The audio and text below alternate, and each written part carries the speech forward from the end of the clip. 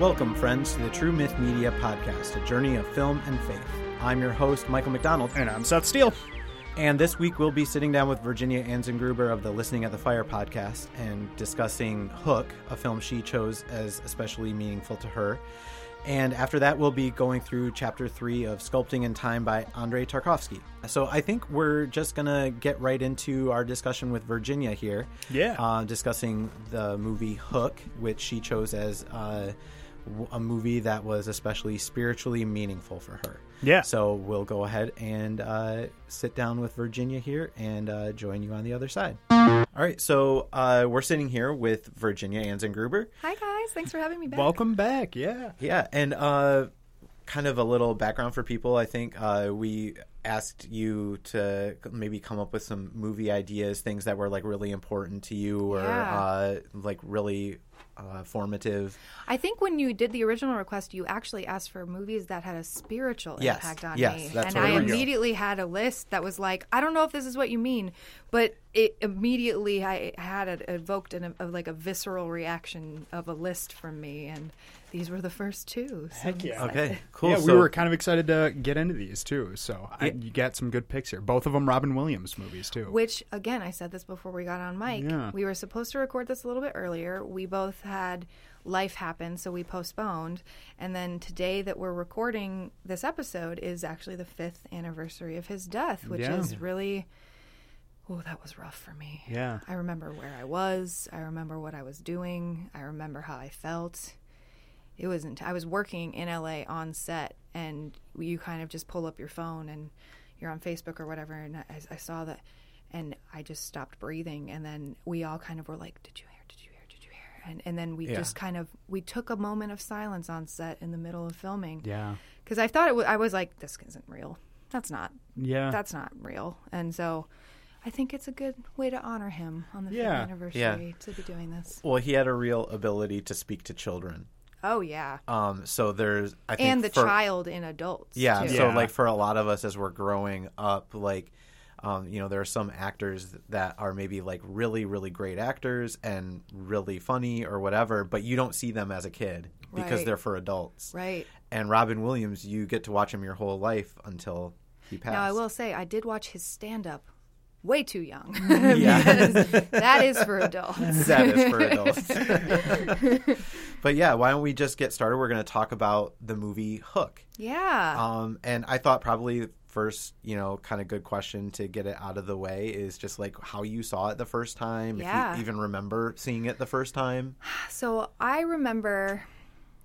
I was a child, and really I don't remember exactly how old I was, but my main memory of it was that my grandmother had taped it off of HBO or something like that. Mm-hmm. So I still have the original VHS that on the VHS also has Brave Little Toaster. Heck yeah. And an animated short called Ben and Me, which was about Benjamin Franklin and how really all of his inventions, including the bifocal, were assisted by a mouse friend of his, which it was a treat. Sounds great. Yeah. I think I've seen like the cover of that before. It was like some of the art. Honestly, from it. It sounds really familiar. good. I'm sure it's on YouTube. We should link it for the listeners because it was really great. But it doesn't get into any of his adultery or anything like that. So they kept it light, Yeah. Well, that goes to like we could probably do a whole episode about the movies that we watched that were on VHS tapes that were recorded. Yes. And there were certain movies that probably I've seen only because they followed the movie that I liked. Exactly. Yep. And you had to fast forward through the commercials if you had grandparents that didn't have cable. Yeah. Yep. No, so I still have that original VHS tape, and I must have been under 10, I'm thinking that ballpark. And I just remember it was really one of my first concepts of like even Steven Spielberg kind of in a way, because I had seen E.T. and I think maybe at that point I had probably seen Jurassic Park and things like that.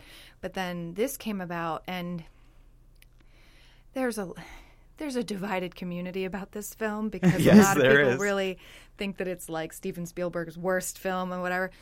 It is so whimsical. It's so funny. It's so pure that seeing it and relating it to this person that I knew, you know, because I think when we were kids, the age that we grew up, we just knew Steven Spielberg was the director. Yeah. You know, and I might not have even known what a director was. I don't even think I knew his name when I saw these films. Okay. Really? See, I definitely... Yeah, like when like, I saw even... Jurassic Park, I was not into film as an art form. Okay. So, like, I saw Jurassic Park and I was excited about it because it had dinosaurs in it. Right, yeah. Yeah. I liked Hook because it was funny. Yeah. And because... And Robin Williams. Yeah, and it's the Lost Boys, and, like, it's such a 90s movie, and I'm a 90s kid. So, like, Rufio was, like, the coolest guy I could imagine. Yes. Growing up. Sure. Yeah. Yeah. Dude, seriously. No. I know you're too.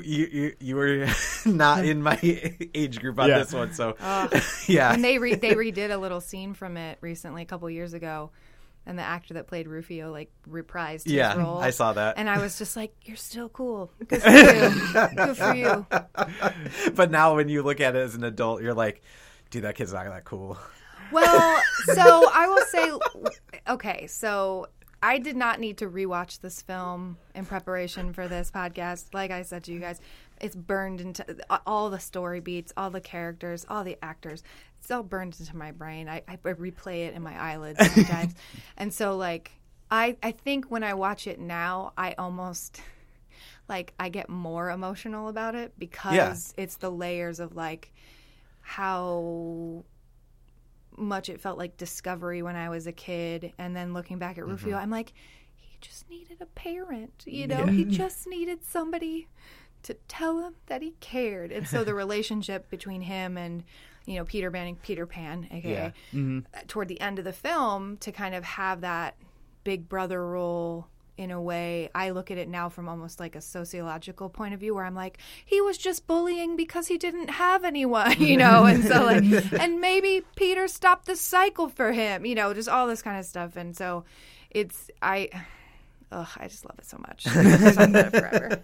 Yeah, well, there's definitely like I can't be objective about it. Okay. Because I've seen it too much. Right. I it's too much a part of my childhood. Right. I know that a large part of why I love this film is nostalgia. One of the questions you have is like silliest, worst moments, and I was like, none. It's a perfect film. I'm sorry. No, it is not. It's a perfect film. I think even as a child, I wouldn't have called it a perfect film, but I definitely this is like probably how I know Robin Williams first. Okay. Also Dustin Hoffman, the first that I know of Julia him. Roberts. I knew who Julia Roberts was though when I saw this movie. No, I knew. I just knew who she was, and to be honest, this is going to be a point of contention. I think I can't stand her in this film. What? Yeah. So, the movie to me takes place like. I usually go to the bathroom during her scenes. Is it because they added that like romantic element to it? Okay, that's fair. It's that, and she doesn't seem like vital to the plot. She doesn't seem to be doing anything that actually moves Peter forward. And like, do you feel like the animated Tinkerbell moved Peter forward? I think I've seen half of the original Peter Pan at one point. Oh.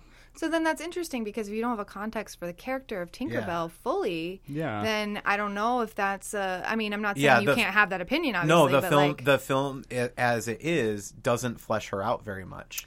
Well, so Neither in the the original, cartoon the version cartoon either, version actually. didn't really either. She is basically just she's there as a bug in his ear, kind of, just to Yeah. like get him to go forward and She like, actually do other doesn't stuff. speak in Yeah. the animated film. She just makes tink sounds. Oh, like, really? Tink, tink, Yep. tink, tink. Yeah, like Oh, I her didn't know feet that. make noises, and so Yeah. the sound effects that they give her are great. But she mostly acts like Seth said, like as a consciousness almost, and then she provides fairy She's more dust like- so they can fly. Yeah. and- She's more like Navi in the Zelda games. Like she's just a bug in kind the of, ear yeah. saying like, look over here. Yeah, Hey, go exactly over this like way. that, more Yes, or less. exactly. Yeah, exactly. Yeah. So there's an element to it where I almost, if I have a critique, now that you bring that up, I would say it's probably the scene where she gets her wish and she becomes big and she Yes. breaks out of her house and Yeah. then all of a sudden It's you find my out that least she's, favorite like, part in of the love film. with him and stuff. But at that point, he's already turned back into childlike Peter Pan. Yeah. And so really what she's in love with is the projection of who she remembers him to be when they were younger, right? And so that, I think, is the distinction, because she clearly continued to grow up physically, right? Because we're seeing like a full adult Julia Roberts. But it wasn't until he kind of makes that turn back into being Peter Pan in Neverland and has that, then all of a sudden he's flying in his, outfit again. That's when that all decides to happen, right? So she doesn't really make that revelation or that confession until that, because to her, he wasn't the same person. He didn't remember who he was. So it was really interesting, because that always kind of, I think that was the adult hand in that film, right? It was because like that is lost on a child. That like that whole idea, and it's kind of like, I know we've talked extensively about the movie Popeye on this show, because I love that film. But one of the things that we've talked about is where the movie succeeds is when it's being a cartoon. Where the movie really fails the hardest is when it is trying to be a regular movie, right? Like throwing character dynamics that just don't fit in the world. And right. Stuff Like that. nobody cares about like how Popeye feels like an orphan and has this lost sense of meaning and stuff like that. That's Get back to him chugging spinach cans, right. like punching people in the face. I feel like the same sort of thing is there in Hook, where it's like, okay, all of a sudden we're doing this other thing, right? And that's not nearly as fun as what we were just doing. Well, sorry. No. No, I was just going to say, I feel like both of you guys were coming at this from a nostalgia point of view, too. Yes. So, like, coming at it from a perspective of, I think I've watched this once in my life before, and I remembered the marbles guy, and that's all I remembered.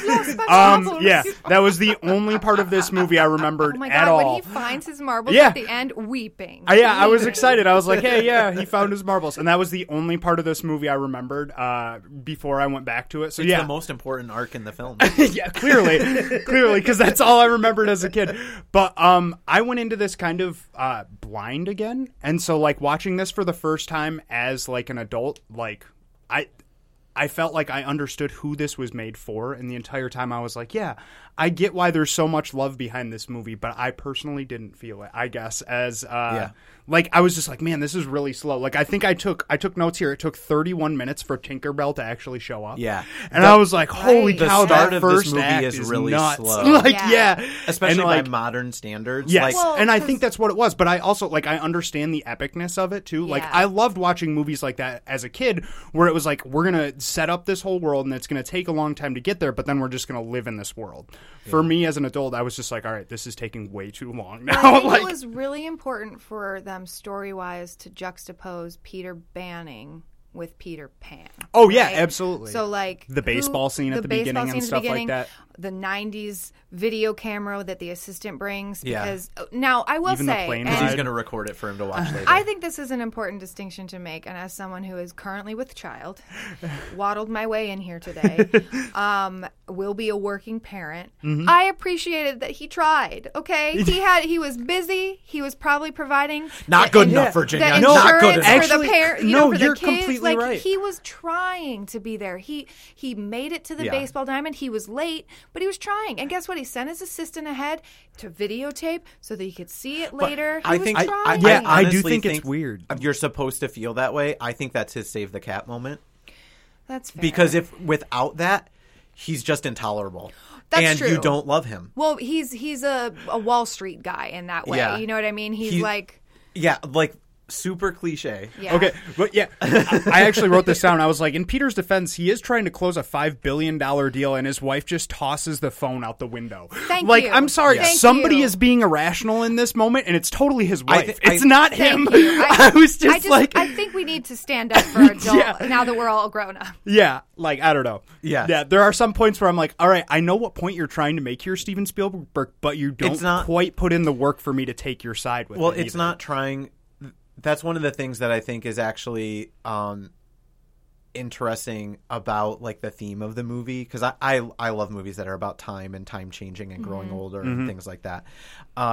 Is that this movie seems for a long time to be mostly concerned with the fact that Peter grew up and that is wrong. And right. I think he does come to understand that there needs to be balance in it, but I don't think it's spelled out as forcefully for like maybe children as it needs to be, because that's the target audience is children. And I think that one of the things that I would want to communicate, especially to children through a movie like this, is that like sometimes dads aren't there, but that's not because they don't love you. Well, also, Peter was an orphan, so we also look at it, because now we're talking about it. I'm going to try to now look at it through a non-nostalgia lens and through like my adult sociological lens, right? So if we go to that scene with the fundraiser, right, and he's got the grandma, a.k.a. Maggie Smith, who they aged up to look as old as she fucking is now. We made a joke about that. We said... she looks the same she looks exactly the same. We were like, remember when in a movie, if you wanted to have Maggie Smith play an old woman, you had to put makeup on her? And now it's like, she looks like the Dowager Countess in, no. Professor McGonagall's here. So yeah, exactly. That's how I feel. I was going to say Miss Havisham. No, 100%. Yeah. But I think it's an important distinction to make, because if we look at it through the lens of what we know about trauma, right? Yeah. Peter was an orphan. He was adopted by Wendy, kind of. The way that storyline goes is that, and she, through her organization, also helped him. So you see that scene of him giving the speech at this gala fundraiser.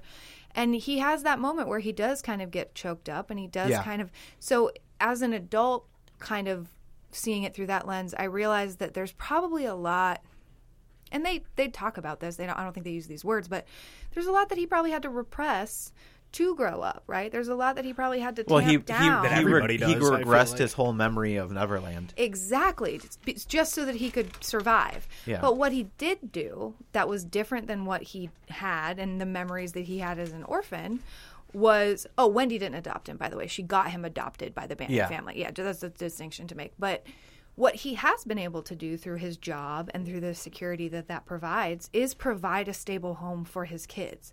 He might not be able to be there all the time physically, but he has provided a stability that he didn't have when he was a child. And so I think it's an important distinction to make now when I look back on it, because I'm like, well, man, like there's so many layers of other things that he had to repress to become the adult that he is, and like you said, that we all do. And being an adult is complicated, and it's hard to explain that to a child.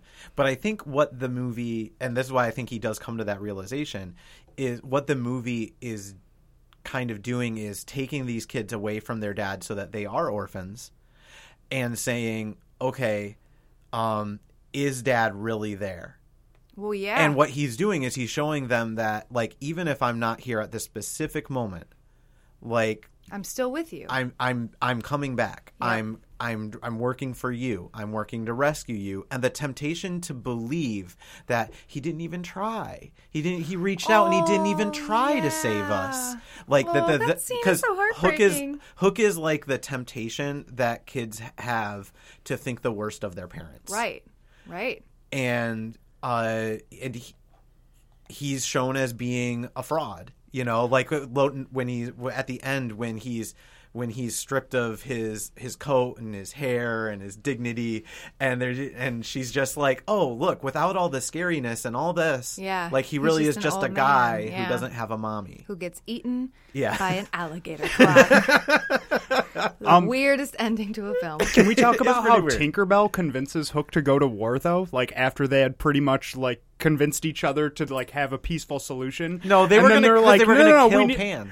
Right. They were going to kill Peter Banning and the kids. Okay. I was like, wait a second. They're going to kill him? I thought they were totally just going to take the kids and, like, let Peter go back to his own place or whatever. They were bringing the plank and everything. That's fine. That makes a little bit more sense. I was like, why are we going to war if there's a peaceful solution right on the table She this knew seems exactly how to get him, too.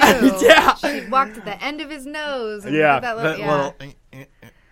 Yeah. Also, before we get too far away, Glenn Close cameos as the Boo Box pirate. Yep. She's the pirate that gets put in the Close Boo Box. is the pirate who gets put in the Boo Box. Do you remember kind that of scene funny. when he's like, I'm sorry, just because Dustin Hoffman to me is perfection in this movie. He just goes, He's the best part. the boo box. Yeah. The boo box. And it's just like the way that he Yeah. delivers that line, and everybody's like, what, the boo box? And then it's just a pirate's chest with scorpions in it, which, to be fair, That'd be sounds terrifying. terrifying. Yeah. But yeah, that is Glenn Close, bearded and in drag as a pirate. That's great. Yeah. That's great. Dustin Hoffman was easily my favorite part of this movie. He's I feel like incredible. his performance is like Alan Rickman's performance in Prince of Thieves. I don't know. If I've never Robin seen Hood, that. Prince of Thieves, where he's just No. completely over the top and it's Yeah. completely wonderful. And that's how I feel about Dustin Hoffman in this movie too. Well, I mean, so he's good. committing so hard to being like a child's view of a scary pirate. Right. Like right. it's so. Again, I'm gonna keep drawing correlations to Popeye because that's what I love about another Robin Williams film. That, like, again, it's the commitment to that character, to Yeah. playing it as authentically as you can, which in this case means being very unrealistic at times because. Oh yeah. Well, he is basically a drag pirate. We talked about it, right? He's got the wig, he's got the makeup, Yep. he's got, the hook and everything. And the relationship that And the different Smee- hook attachments. Oh, God, I love it. But the relationship that he has with Smee, Bob Hoskins, Yeah. oh, what a treasure in this movie. He The was line great, where too, he's yeah. like... Yeah. We're just jumping around time-wise, but when they're, like, getting attacked and... Hook says, "What about Smee?"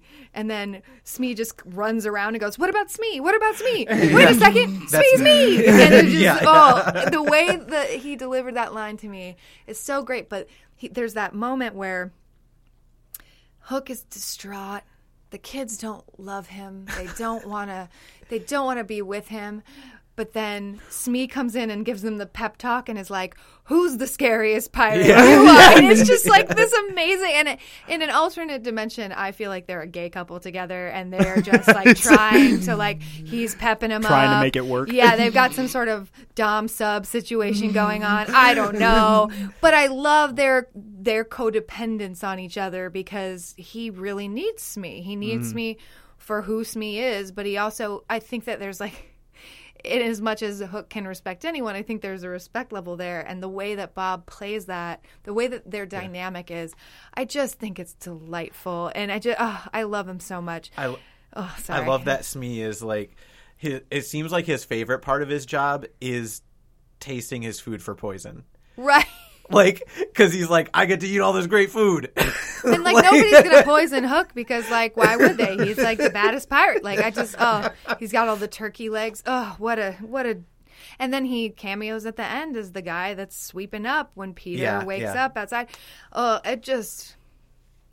I love Bob Hoskins so much. Yeah, I really I think one of the things that makes the movie a little bit weird is that so much of the journey takes place with the kids too. Like there's so many protagonists in this film. Right. Like obviously you have Peter Banning, who's the main one, but Jack really has I think as an adult, for the first time like watching this, I realized I kind of like Jack's story. Yeah. Because I didn't like that part of the story when I was a kid. I've always, even as a kid, been annoyed by child actors. That's fair. And I just don't think that. And this time watching it though, I was like, oh, he's got some actually like great moments in here that I'm misremembering from being a kid.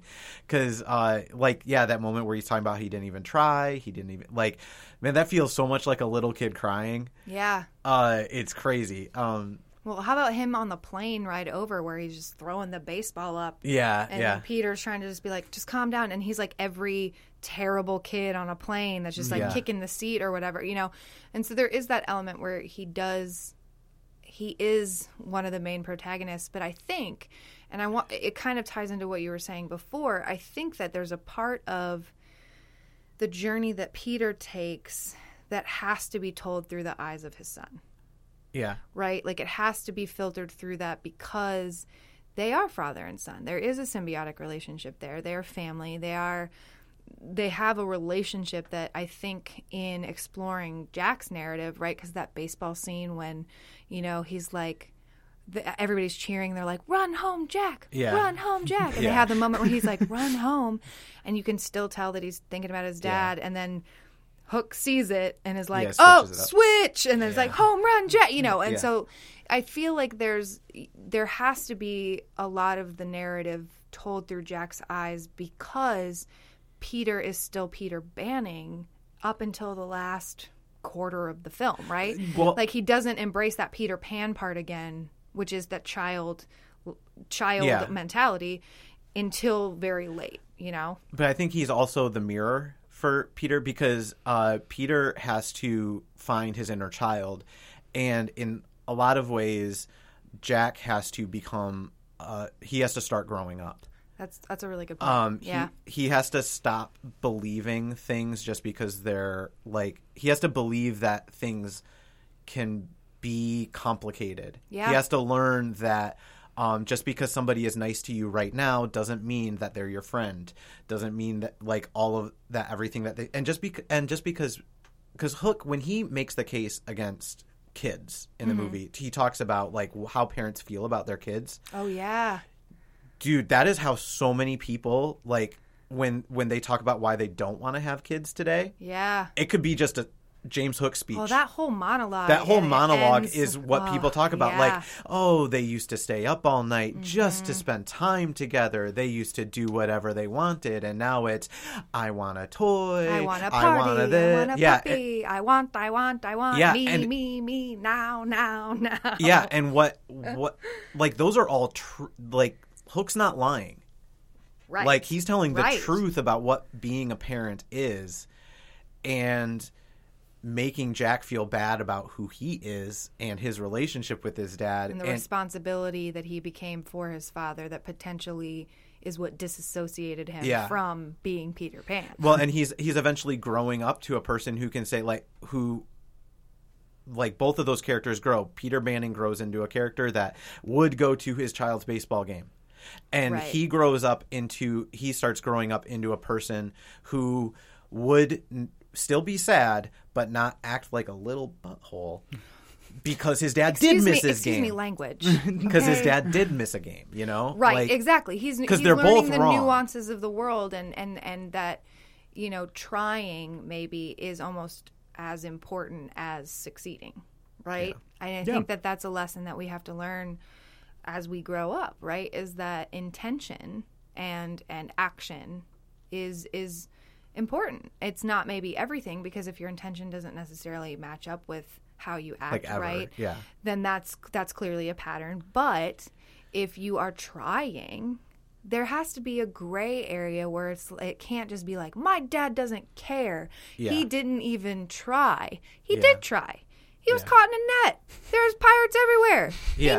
He knew that you weren't going to get murdered. You know that he's terrified of heights. You know that he's terrified of heights.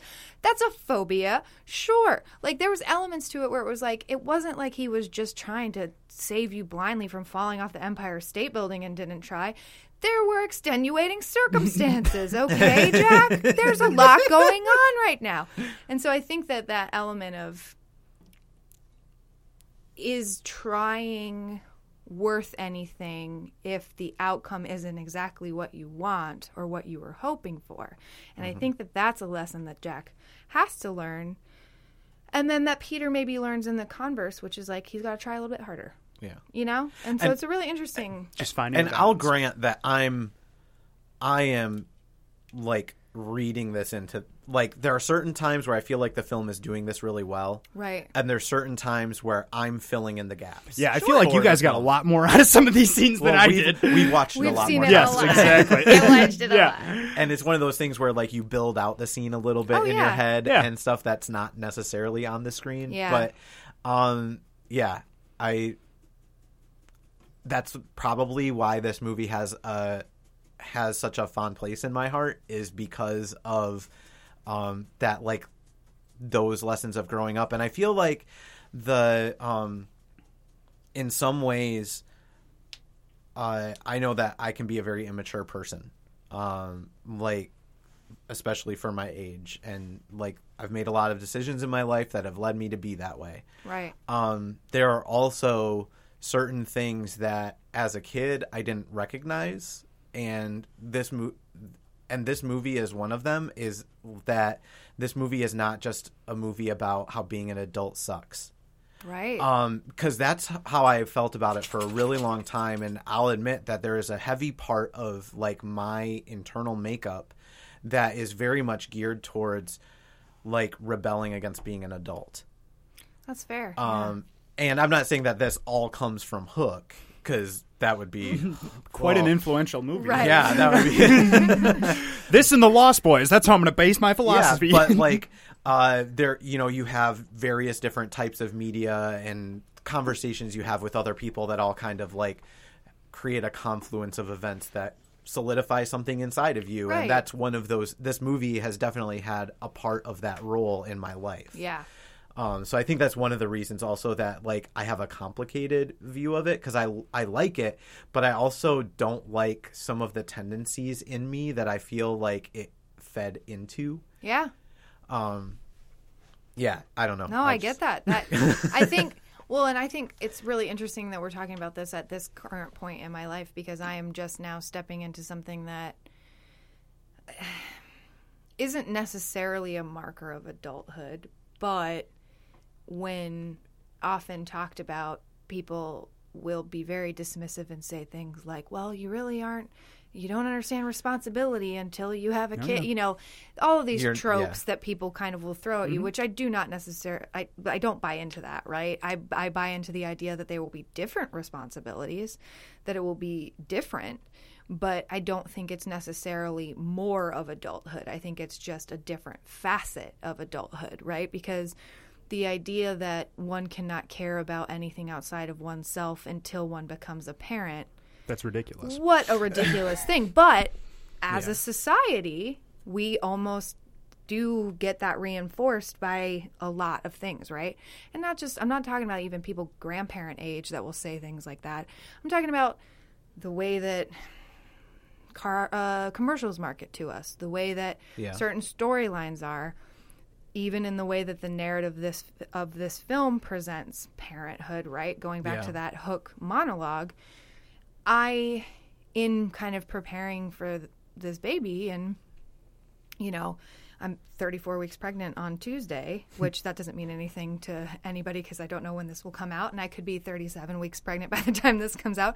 But, like, currently when we're recording this, I'm almost 34 weeks pregnant, so I'm in this, like, home stretch of my life going to change forever. Yeah. Forever. Very dramatically. Irrevocably, dramatically, my life will be changing in a matter of 3 to 6 weeks. Depending on when he decides to get here. And I think a lot of times when people are talking about, like, you don't get it or whatever, that's what they're referring to. Right. Like, they may not have the precise language to, like, nail it down and say exactly what they mean, but, like, that's what they're talking about. Your life is about to just be different. Well, really it absolutely will be. And I mean, like, you watching this, like, even if you would have watched this a couple weeks ago, and if you would watch it in 10 weeks from now after you've had the baby, I'm sure the viewing experience would be phenomenally different. Like, it would be completely different. 100%. Because your views are completely based on your perception of the world at that given time. So everybody constantly comes with whatever they have, all of their baggage. They drag that with them to that viewing, and that becomes their viewing point from it. So, yeah. And so I just think it's interesting because I do enjoy what this movie tries to say about growing up. I think there are these really poignant moments. I like that the sort of resolution at the end is that you can still have a connection to your inner child and be in tune with that and close a $5 billion deal. You know, there are these elements where it can happen simultaneously. And so I think that the way that it goes about kind of joining that dichotomy into a single idea, I think is really powerful. I think, you know, and again, if we really want to get into like the flaws that I find in it, which are very few, because again, I think it's a perfect film, but you know, the Tinkerbell scenes are a little kind of awkward. I think that when we get into some of the 90s awesomeness. The food fight scene, we just need to have a whole conversation about. But I think that there's an element of, how do I want to, when Peter becomes Peter Pan fully again, what we don't really hone in on, that I didn't really kind of dissect until I was an older person watching this, is that there's a dissociative nature where he has to completely dissociate with the adult version of himself to tap back into Peter Pan, right? Like he doesn't even Jack. He doesn't even remember Jack. Like at a memory certain works point. weird in this place. Yes. Like it's Yeah. literally hours apart, and he's like, "I completely forgot who you are, Dad. I forgot don't that even have." Yeah, I have How kids? does that work? Like, yeah. what? No, like, and it's Yeah. really interesting of how they make that such a severe But turn. That was actually I think- some of my favorite parts too. Was just like how memory worked. Like building out the Yeah. world of Neverland a little bit Right. more was some of my favorite parts. Like the magic systems in fantasy worlds are some of the coolest things in fantasy worlds, honestly. Right. And in this world, everything was just kind of. It was hinted at, but they never gave you any definite, like, nailed down. This is how it's it works. obvious that but it feels like it works the way make believe works.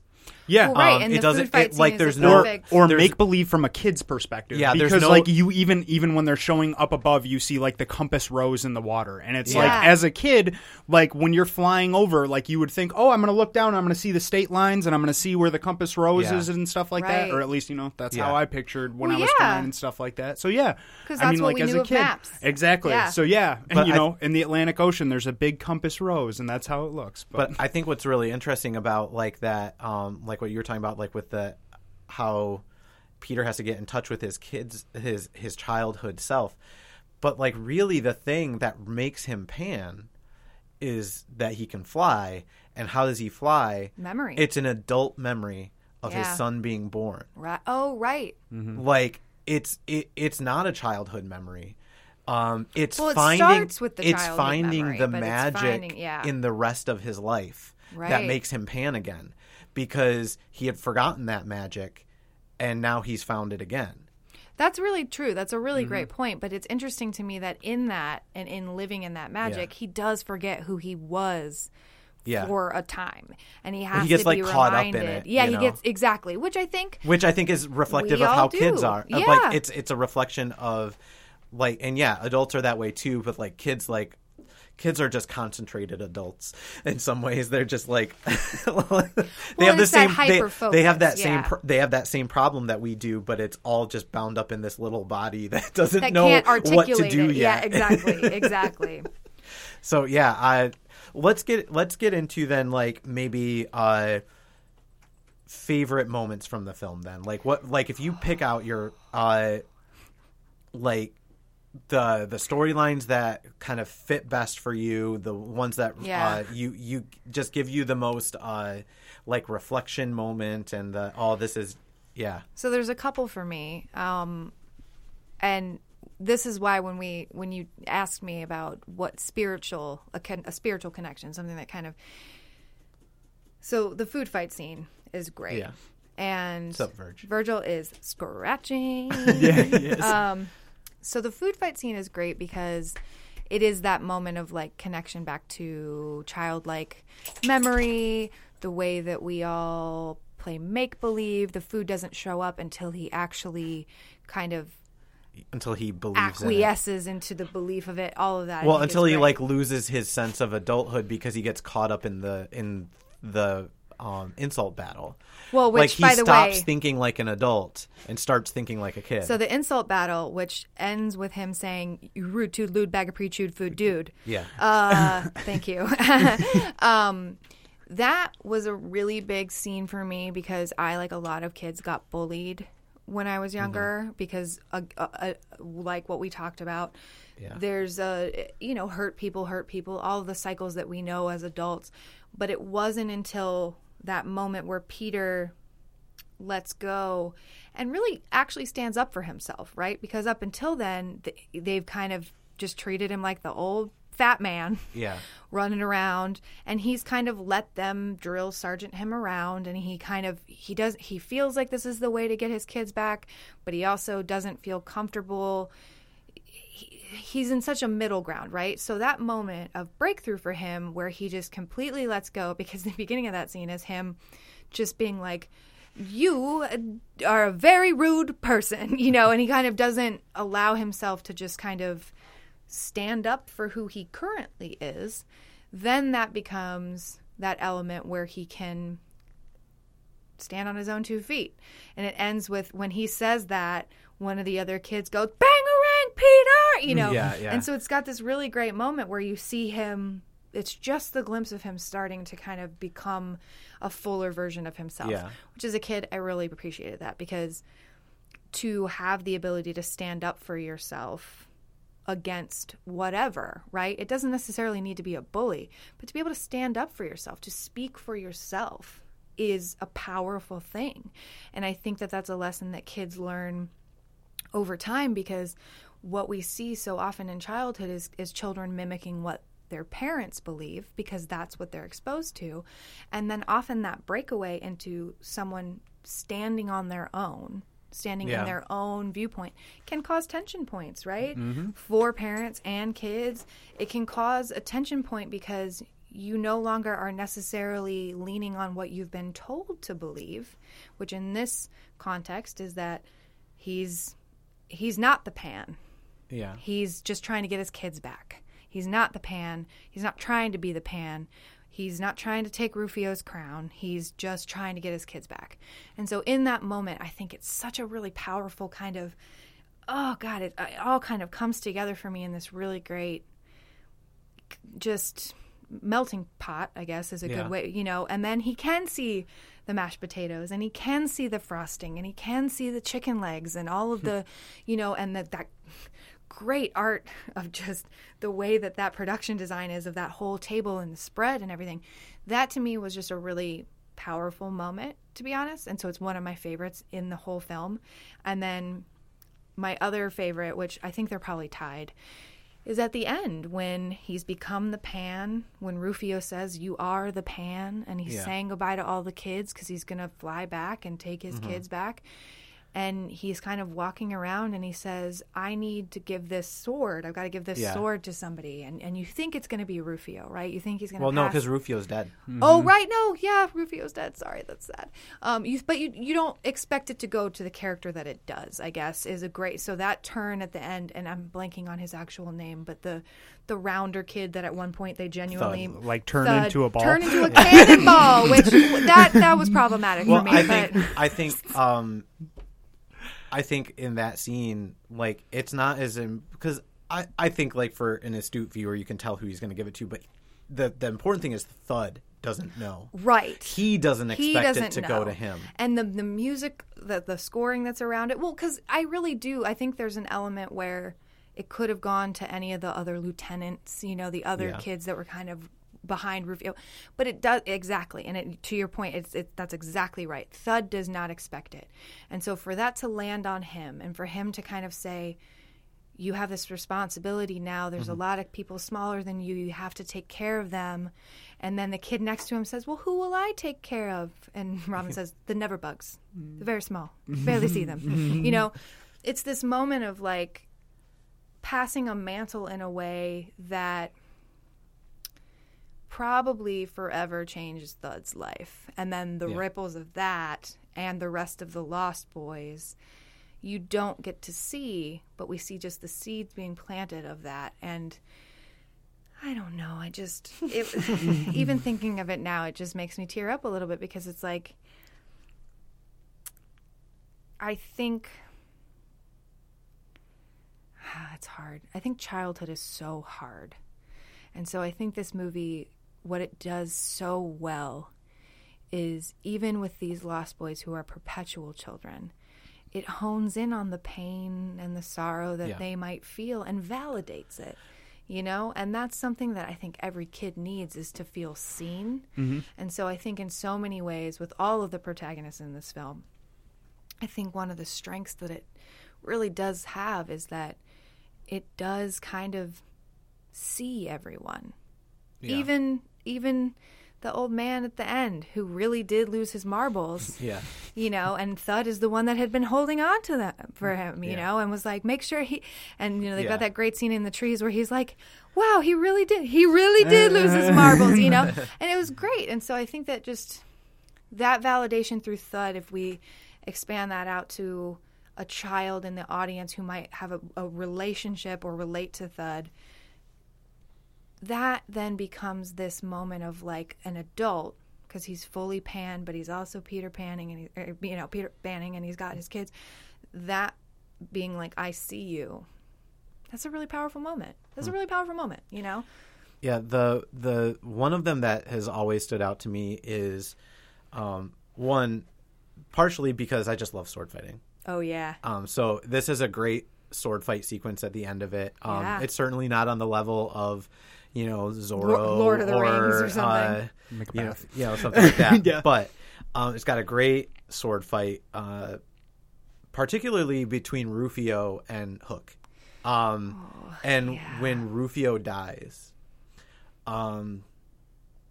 it's a really great moment for me. I love the way the wind kicks up and Peter is like blown back a little bit. How sudden it is. How for a moment you feel like Rufio is actually like going to hold his own against him, and it's just so fast. It's just like boom, snick, done. Yeah. And you get that moment where Peter gets blown back, and then Jack looks at his dad and is just like, oh, I'm so sorry, Dad. Because, like, he realizes in that moment this is his fault. That, like, the consequences of me being mad at my dad and not forgiving him and not, like me wearing this hat, me wearing this wig and this coat. Me being in drag as a child. Like, the consequences of me making these choices have led to something absolutely terrible that I didn't realize. Because I think that that's an important moment, because one of the things that kids struggle with is they have so little experience. They don't know yet. Consequences. They really don't know what can happen. Right. And I just like that moment of connection between him and his father, and saying like realizing what's happened, because for a moment he's an observer. He's not a part of this exchange. Like Peter doesn't go to him. He goes to Rufio and like holds him, and he says, I wish I would have had a dad like you. And like all of that, there's a real power in being an observer of something that you're not a part of. It just really, for a moment there, Jack is just like us audience members. Right. And is just seeing something happen and coming to grips with it. And I think that's why that moment in particular is really powerful to me. That's a good point, man. I like when the kids get kidnapped. that was my favorite part. Wait, I was like, time? "This is fantastic." From the bedroom? Dude, it's a great scene. The first scene when you see like the hook and stuff The on the shadow door. of Yeah, the I was hook like, is "This like, is great." oh, It's the first part in the movie where I was like, "I actually feel something now." And the children were screaming. Yeah. I was mean, like, that- "Oh those- shoot!" I was like, "This gets dark That's fast." a scary moment. Yeah. Like, when they come that back scene, and all the scrape marks on Yeah. the wall. Yeah. Oh, yeah. Yeah, that was great. Yeah, that woman That was saying probably my that favorite part. screaming line is Also, like you just let seared the into audience my know that memory. you hate children. That's fine, Seth. I mean, love it when they get kidnapped. That's not what No I'm big saying. deal. I'm just saying I like that moment in the movie. So And when children get kidnapped in real life. I like like prisoners too. And that's all about kids getting kidnapped. So Every milk carton I have has a missing kid on the back. I am here for it. yeah, but Yeah, I wanted to point out a couple of lines that are in this movie that I really love. The first one comes from his wife Moira, when she has thrown away the phone and done a very childish thing in that. I think she recognizes that very quickly, though. Yeah. does she though? Also, shout out to that phone, the original cell phone, basically. That was the first one. But yeah, when she talks to him about, we have a few short years where the kids want you around. Like in a couple years, Jack won't even want you to go to his baseball games. And she says, we have these few short years and you are missing them. Yeah. And I'm like that contextualizes everything else. Right. It tells you like that The whole this movie is about lost time. So, yeah, like this whole like her. For me, I'm a little lighter on her with throwing the phone out the window. I'm assuming this is not the first time they've had this argument. Right. Like that. Still, that phone was probably real expensive at that time. I'm not trying to get You know hung what? up on the phone either. He's I'm just saying he's it's still a rich little bit dude. ridiculous. He's but... a rich dude. But I yeah, agree with you, it's Seth. like- I'm there with you. That's a little. She went level 10 real quick. Yeah. it's just this. This like, was a level 6 argument, and you jumped to 11 quick. So, I'm a little less harsh on her for that. Like I said, I think whatever. I just think that like that moment it brings out the importance of what she's trying to say there. Right. That like, look, this is $1 billion deal. It's a $5 billion deal. Yeah. Stop trying to Whatever. minimize his deal. It's money. You worked hard for it. But like, these are your kids. These are your kids' lives. $5 billion. Would you give in the $5 billion? 90s too, by the way. Would you give $5 billion to like spend time with your kids? Like, Right. You know, No. that's $5 billion. That's a lot of money. Holy cow. money is just money, guys. That's how this film sees it. Right.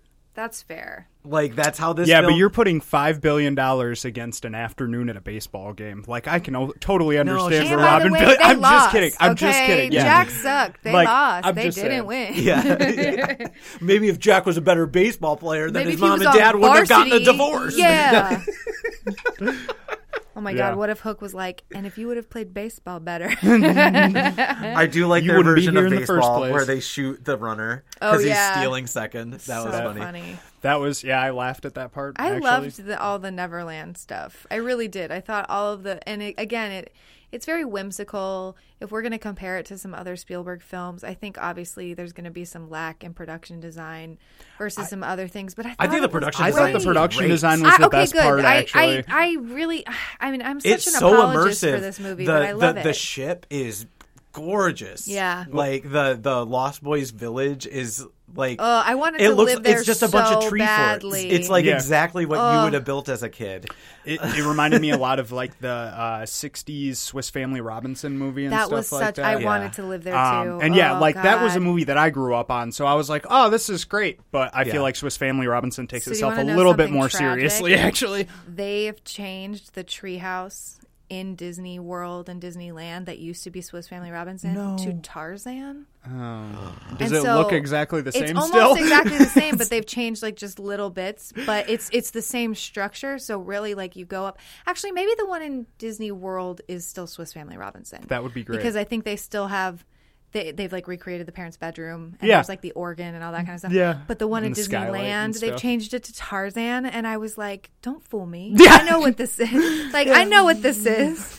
That water system. Tarzan didn't build that waterway. Yeah. That was the brothers and the father. That was some heavy engineering Yeah. for that early on. Okay, Riding around on the emus Oh, and stuff if like you guys that. ever want to do an episode about that, I Oh, will we should totally do Swiss Family wholeheartedly- Robinson, 'cause I'm I totally into love that one. movie so Yeah. much. Okay, Like, then yeah. that'll be the reverse where Where this time you- it's yes. me and you are like, yeah, this movie's great, and Seth's like, oh, not so much, and this will be you guys think Yes. this movie's Yeah, great. I'm and I'll pretty be excited Because for it's that so one. it's amazing. Oh, no, There's it really gender is. politics in that movie where she has to pretend Oh, it's to be fantastic! a boy. I watched it a year and a half ago, and it Oh holds my up still. God. So, I but still have of it course, on I don't. VHS. I think my parents it's do so too. good. Actually, I have so- that like that like turtle shell box of it. You Okay. know, whatever. Yeah, it is, so, like, exactly. plastic. Oh, it's so good. Yeah. Sorry, that was a tangent. But Yeah. Great, so we God, already know what our next show will be. No. so good. Yeah. Actually, let's cut off the discussion about Hook. Okay. And then we should actually get into our discussion of Dead Poets Society. Yeah. Which Which- will actually be part of another episode. Okay, great. I was just going to ask if it was going to be So separate. Okay, cool. let's just wrap do we- this out here then. Yeah. And Hold we'll on, do I a might little. run to the restroom really quick. Yeah. Well, wait, We've do got we a want to couple just more have like minutes. a We'll just do, like, a last little thought wrap with up on Hook? Oh, yeah, that's fine then. And then we can, so All right. Yeah. So I'm trying to think what the last thing we were talking about with.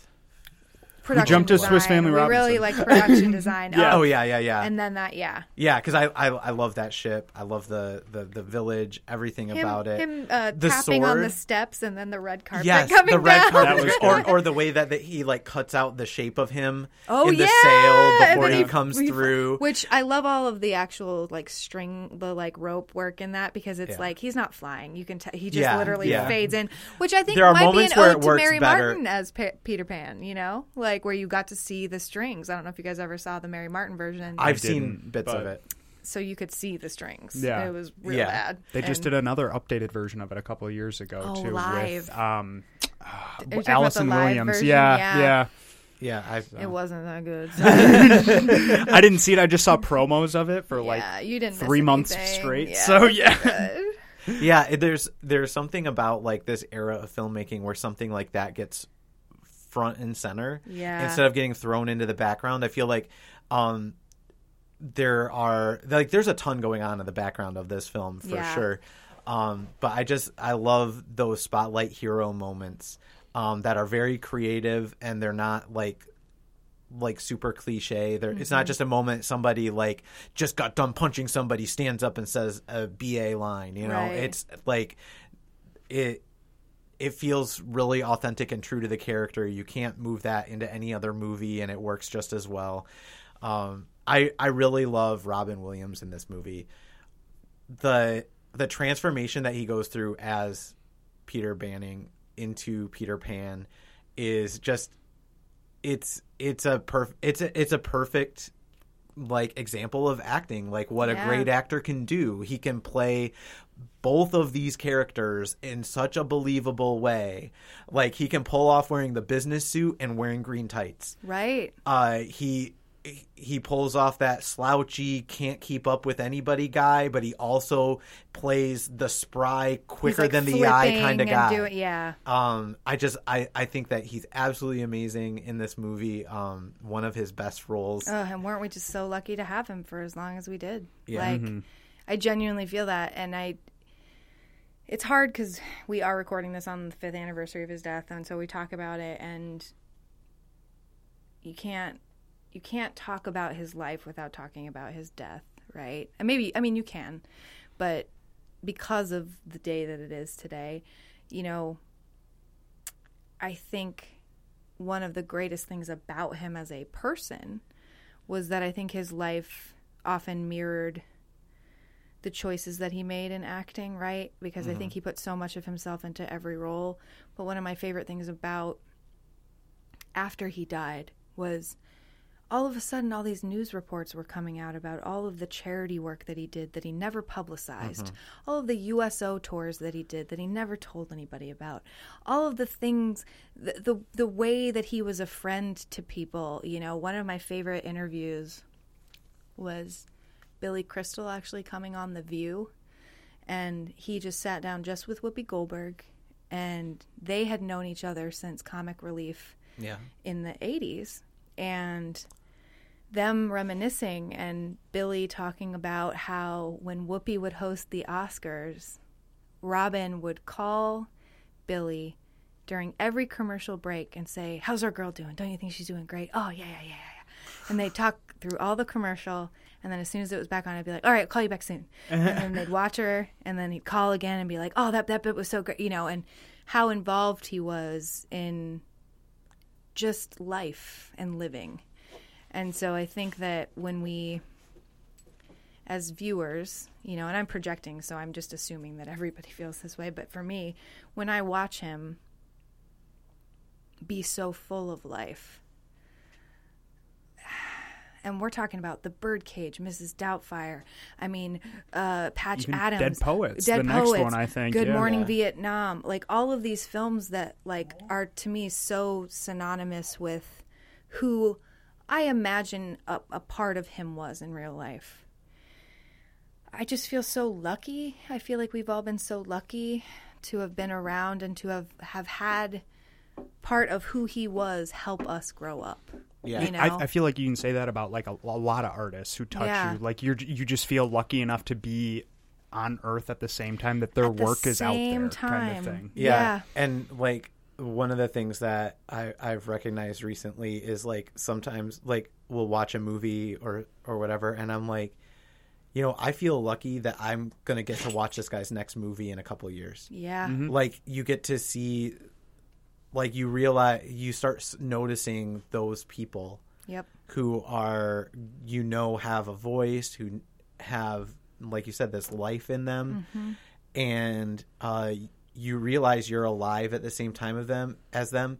And it's sad that, like, for me, I didn't realize that till Robin Williams was gone.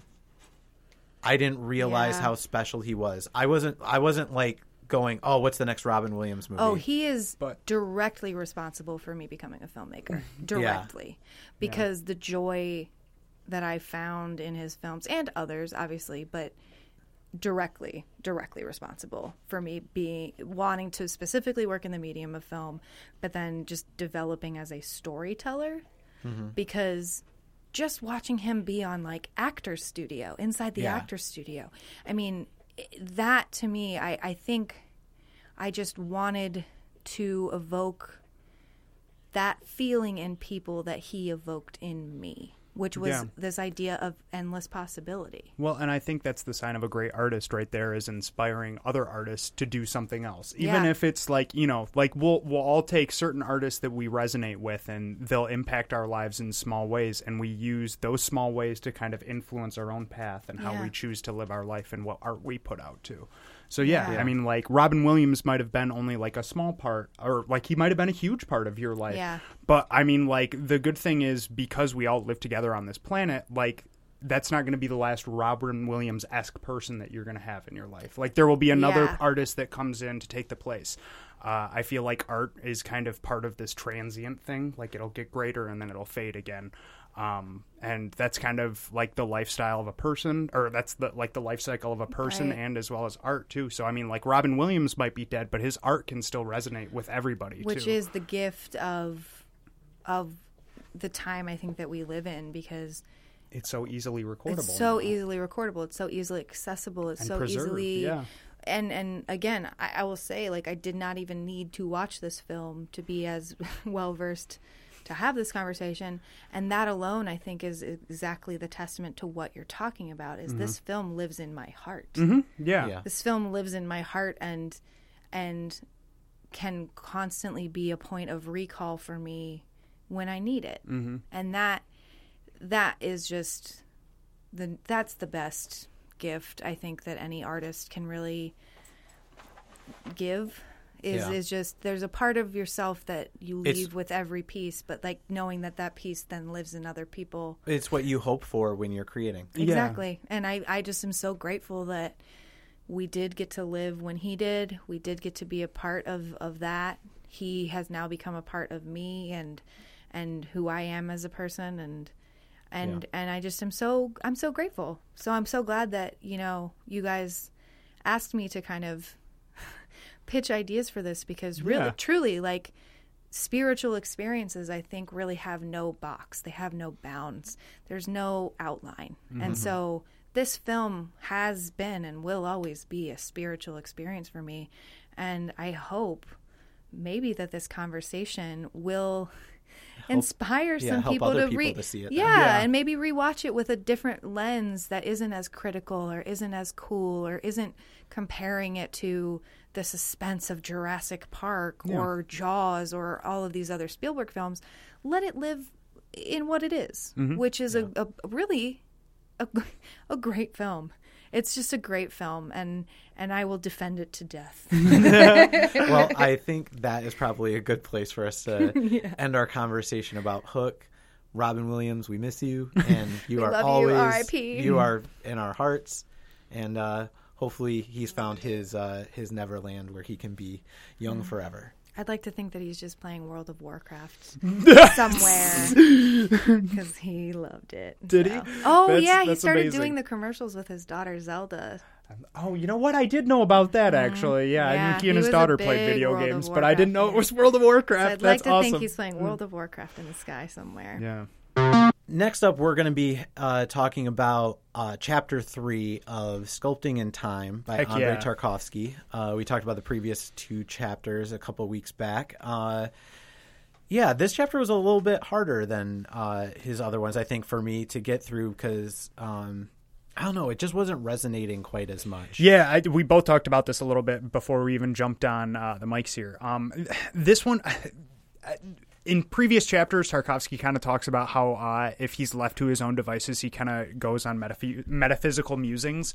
And I felt like this whole chapter was just kind of him musing on what time is. Yeah. And for some of the stuff, I was like, this is great. There's a lot of cool stuff in here. Especially the front part of the chapter. Yeah, where he talks about like cinema's relation to time and stuff like that. Yeah. It's really interesting. But he goes over the same stuff like again and again, and the chapter is like 24 pages long or something like that. And I'm like, okay, you could have wrote this in 10 probably. But yeah, no, it did have some really good moments. I think like some of his stuff about how like he quotes Dostoevsky again at the very beginning. He's like, time isn't a thing, it's an idea and it'll die out in your mind. And I think just kind of taking that approach to the concept of time is an interesting way to look at it, especially when like cinema is like that manipulation of time. We've talked about that a lot. Yeah. Yeah, I think also Tarkovsky, you get a real sense in this book that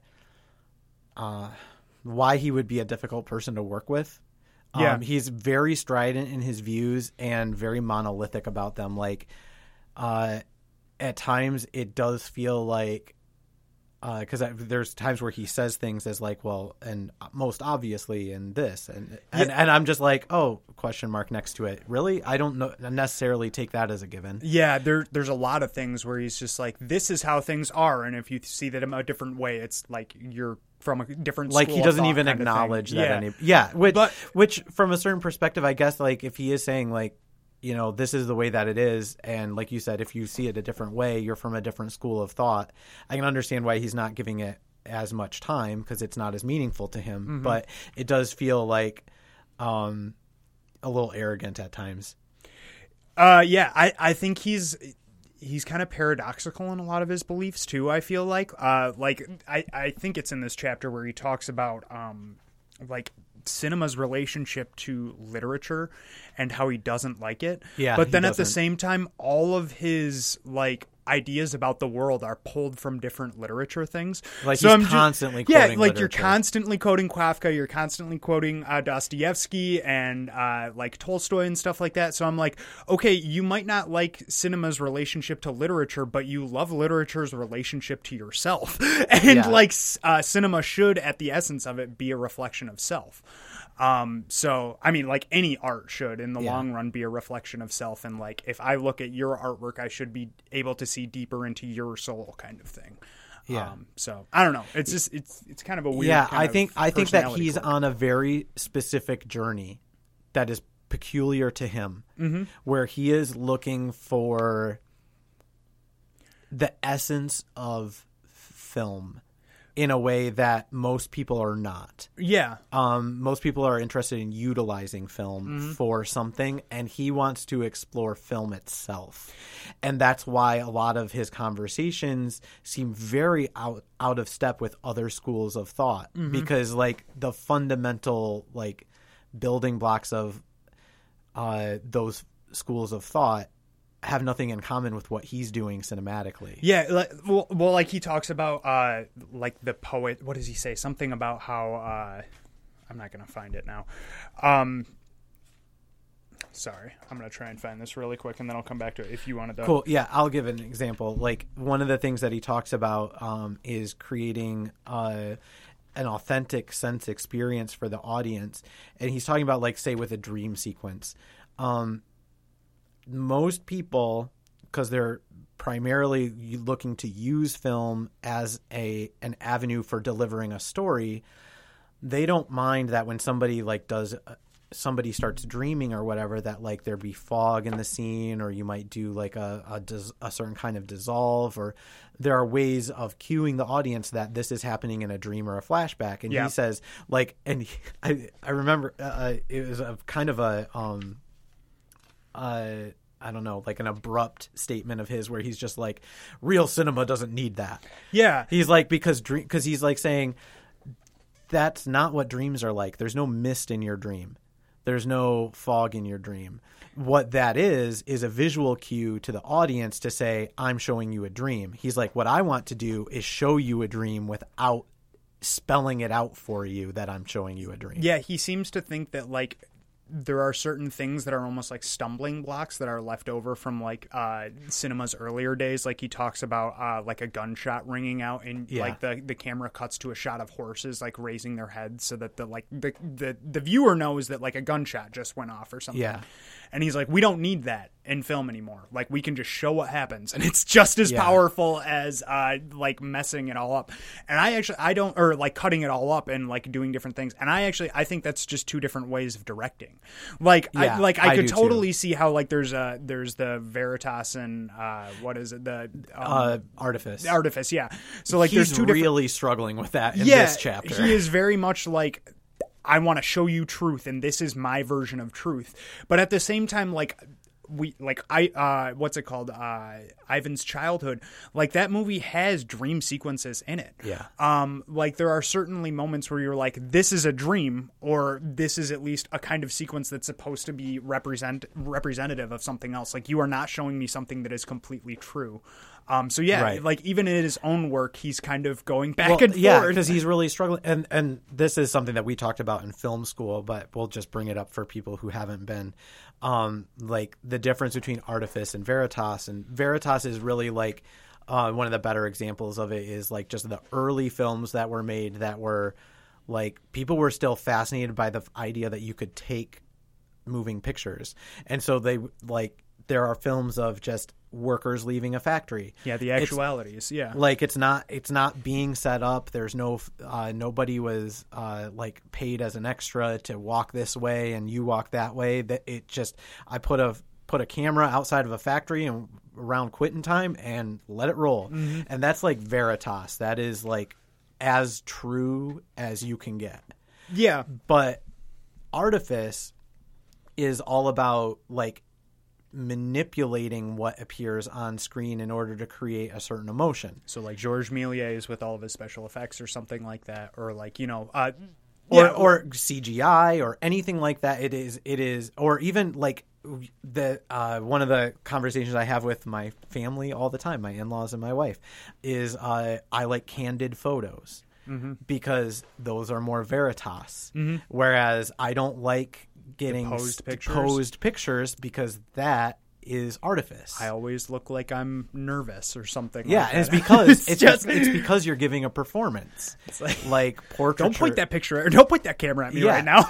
Yeah, and so like you, it's kind of a struggle. I think probably for every filmmaker, and to find the line on that continuum where you operate well and where things like resonate with you, because as true as just a shot of factory workers leaving at the end of the day is, it doesn't communicate the emotion that any of those factory workers feel. No, because the emotions are invisible. Mm-hmm. But I mean, he talks about how to craft that in earlier chapters too, yes. Which is funny. So that's like the line of bringing in Artifice to help you capture the true essence of something that is lost in Veritas. Yeah. So yeah, it's just striking that balance, I think, and that's a lot of what this chapter was kind of about. I did kind of like going back to the Lumieres thing. I liked how he worded. He pretty much talks about how while the Lumieres did this, they pretty much created a matrix of time on which images could be recorded, that 24 frames per second or whatever. That was like the original building blocks for film. And he's like, now you can take a whole life or something like that, and it would be this many meters of film, and you'd have to cut it down to 2,000, which would be like an hour and a half of film. And he was like, if you looked at this from a billion different directors, every single one of those films would be different, because like everybody would take certain things that resonate with other people and cut them down into something. But yeah, that was really interesting. This movie, or this chapter, really a lot of its ideas about time and the way that he mulls over time was very meaningful to me. In the beginning, where he's just talking about how time moves, whether we can ever really know certain parts of time. Like one of the things that he talks about is how the past, it doesn't really exist in a certain way, like because we can't have any effect on it. Yeah. And in that way, the future is more real than the past. And like, I don't know, actually have an effect a little bit. Yeah, just certain ideas that he talks about that are really fascinating, like that I haven't thought about before, about why the present is so valuable and so precious. It's a really interesting chapter from that perspective. I discovered a new favorite word, Saba. The Japanese word, because he talks about how the Japanese see a certain charm in something having old age. Yeah. So there is something about wrinkles in a person, or about rust on a blade or on a implement that they find particularly meaningful. Yeah. It's the beauty in the passage of time. And like I know myself personally, like I always gravitate towards stuff that's older. Like I love older books, I love older films and stuff like that.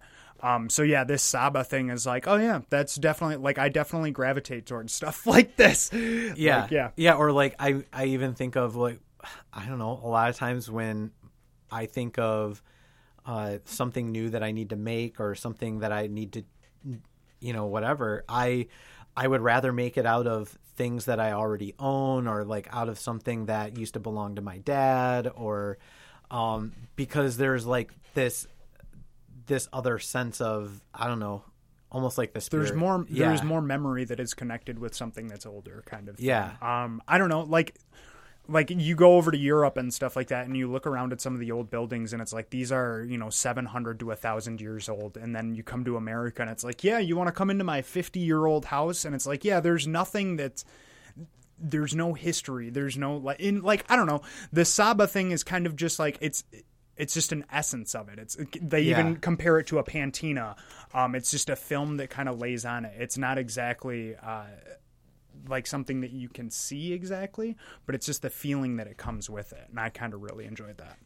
Yeah, I had a lot more trouble when it came to like the latter half of this chapter,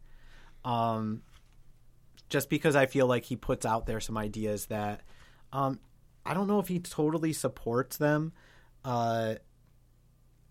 Yeah, because he keeps going back to, this is what I think about filmmaking sometimes. And it's like, yeah, I can see your perspective on some techniques, but then I've also seen other techniques like doing the exact opposite thing that you're trying to talk about. Like he talks about here, some critics, he's talking about this, there apparently at the time there were some critics that were very excited about the possibilities of doing cinema on 5 or 6 screens at the same time and all this stuff. And he says the only result of that would be chaos.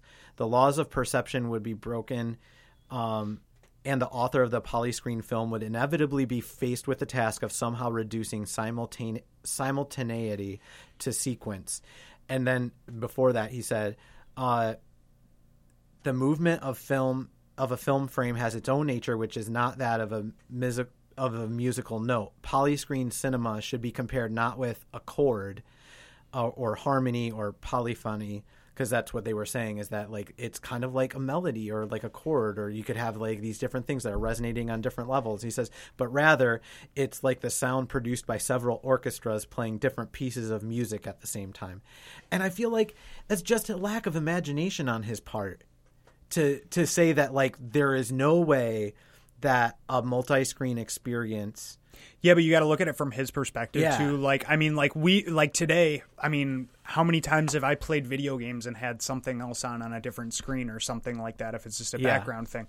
Like we're coming from a perspective where the world is like totally steeped in ADD culture at this point. Yeah. Like it's like, yeah, I can look at a billion different things at once. I can multitask and do all this stuff at once. So like, yeah, I wouldn't be surprised if eventually we get like 2 screens going at the same time or something like that. But I do agree with them. Like I would not be able to focus on 6 screens. Like that's ridiculous. And I don't know what you would hope to glean from like pointing out something like that. But to showing something like that would be kind of ridiculous. Yeah, to me it feels like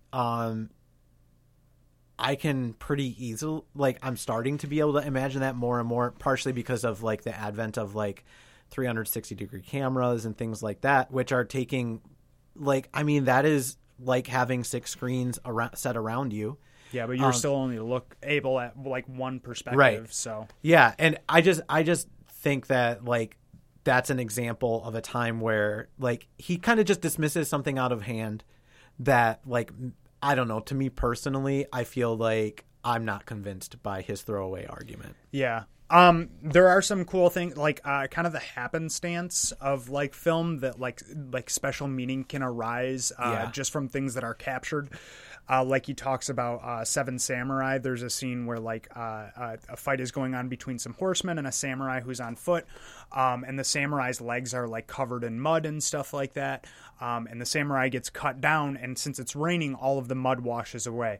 And he's like, I don't know if this was intentional or not, but it seems like, you know, the washing away becomes like a pure thing. It's like symbolic that the man is dead. And he's like, you know, that could have just been something that happened on the day, but because it's captured in time and with this new context, it gives the actual scene more meaning. It gives this image more power. So I don't know, cool things like that. How like it might not necessarily have been intentional completely from the director's perspective, but when it actually ends up doing the final edit, it ends up getting more meaning. Yeah, I definitely think he's kind of contradicting himself at times and like struggling with how exactly to say things. Because like in that example, I feel like he's really trying to get at the difference between like symbol and image. Because he's like, this is what the image is, and it's not necessarily the symbol. It's not necessarily a symbol for anything else. Like he talks about in the beginning of Andrei Rublev, where the peasant is flying, and he said that like they intentionally, like, because it's just this little vignette about this peasant who has always dreamed of flying and tries to fly, and he kind of does, and there's a lot of excitement, and then he falls. Yeah.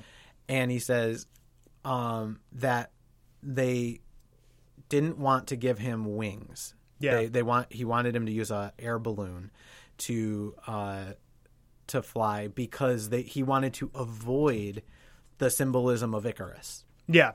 Like, so for him, like, symbolism is something that it seems like he's trying to strip out of his movies, not put in. Yeah, but through it, he's also like getting a lot more, because I would say like most of Tarkovsky's films are very like metaphor driven, are like very like there's a lot of symbolism in a lot of his films. Like a lot of it is very it's left vague so that the audience member can come forward and like make his own connections though too. Yeah, and he talks about this in a lot of his earlier chapters too. But I think that's like kind of what he's getting at is like the struggle is that he wants the audience to feel free to import their meaning and everything. So he has to strip it away from like the cliche things that they would normally use to bypass actually thinking. Yeah. So like he talked about also where like when making Andrei Rublev that they could have shot it to be historically accurate and to make it look the way that it did and everything. But he was saying like that would diminish it in some ways because like we wouldn't be capturing what it was like for them back then. Like if they were to transport in time and come forward, they wouldn't watch our film and say, yep, that's it exactly. That's exactly how we felt and everything. It's like trying to do something that you can't do. I don't know. It just... Yeah. like I feel like I kind of understand what he's getting at. But I also feel like he's being super monolithic about it, and he doesn't vague need to about a lot of things too. Yeah, yeah. I don't know. Well, because a lot of it I feel like is just his perspective. A lot of it is just like. But I mean, like we're kind of entering into his school of thought here too, which is why I understand. Like, yeah, you're free to muse on whatever you want, man. Like, like sometimes you go off on tangents, and I'm like, I don't know where this is going, and I hope it comes back around soon. But overall, like he does have a lot of really good points. I think this was definitely my least favorite chapter so far out of the ones that we've read. But yeah.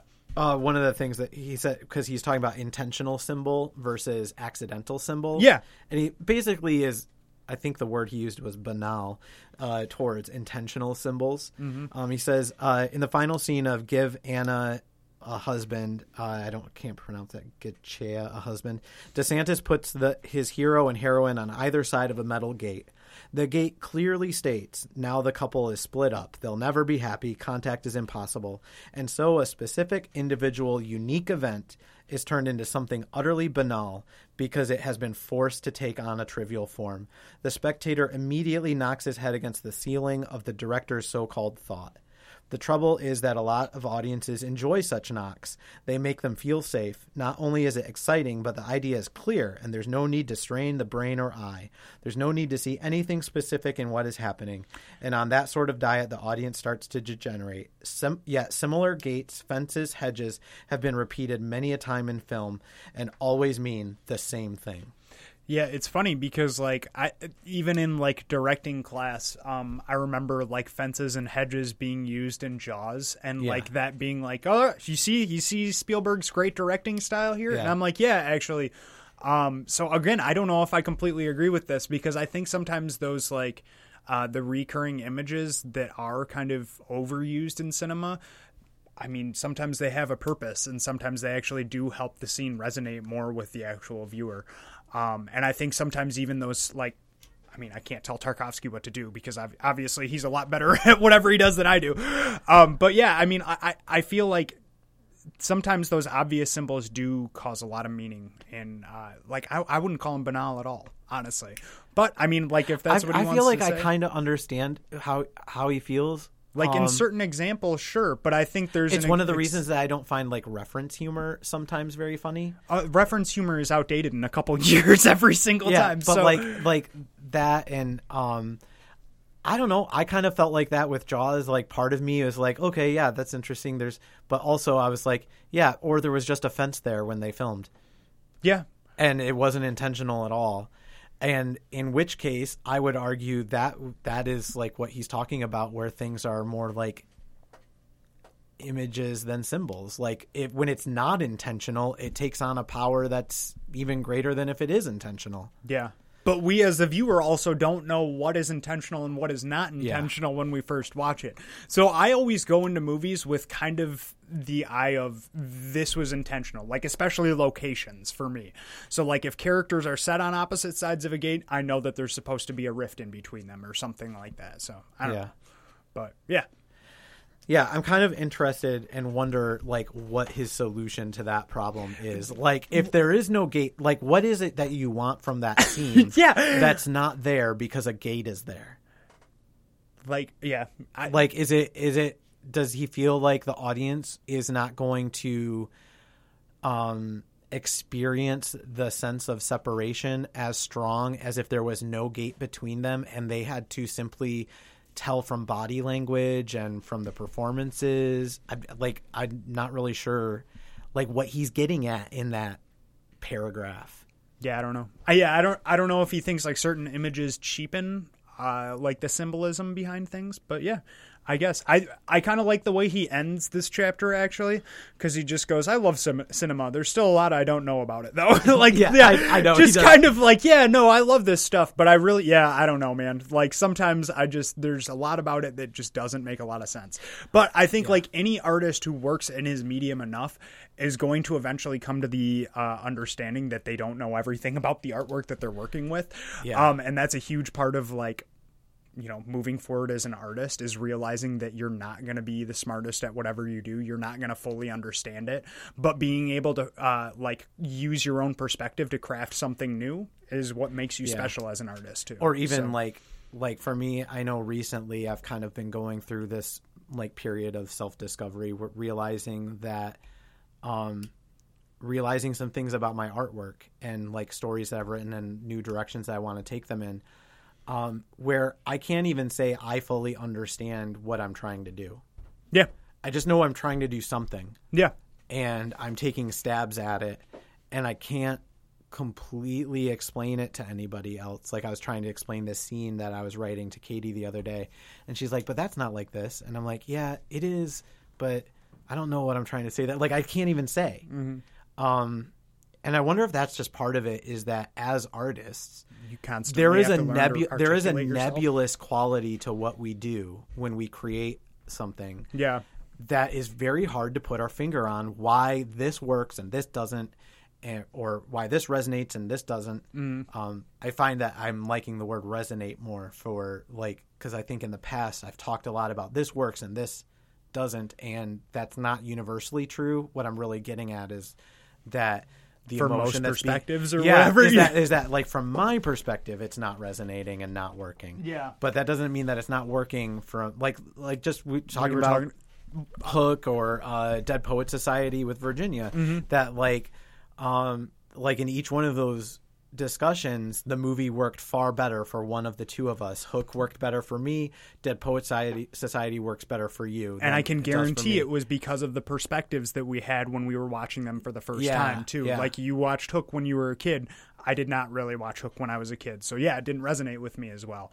Or, like, Dead Poet Society, you resonated more with... I identified more with the kid characters because Yeah. I was a kid when I saw it. Exactly, yeah. So, cool stuff. But Yeah, well, I think that's is kind of it was a tougher chapter for us to get through and to like I don't know if we feel like he's kind of saying the same thing over and over again. Yeah. And we don't want to keep doing that. So we're just going to call it here and we'll be moving on to the next chapter next time. yes. Yeah. And that's going to pretty much do it for us this week. Special thanks to Virginia Anzengruber for coming on and discussing with us. You can find her podcast by searching for Listening at the Fire, pretty much anywhere that you grab your podcasts from. Be sure to check us out on Facebook or Instagram, like and comment, share our posts. Definitely, especially comment. We've been having better and better discussions, I think, on our Facebook lately. So it's been a lot of fun, actually, to hop on Facebook and find out that Shirley or Josh or somebody has posted several comments, and we get to actually carry on discussions outside of just the podcast. Heck yeah. For hundreds more movie reviews from a spiritual and cinephile perspective, visit truemythmedia.com, and we will say farewell, friends. Peace.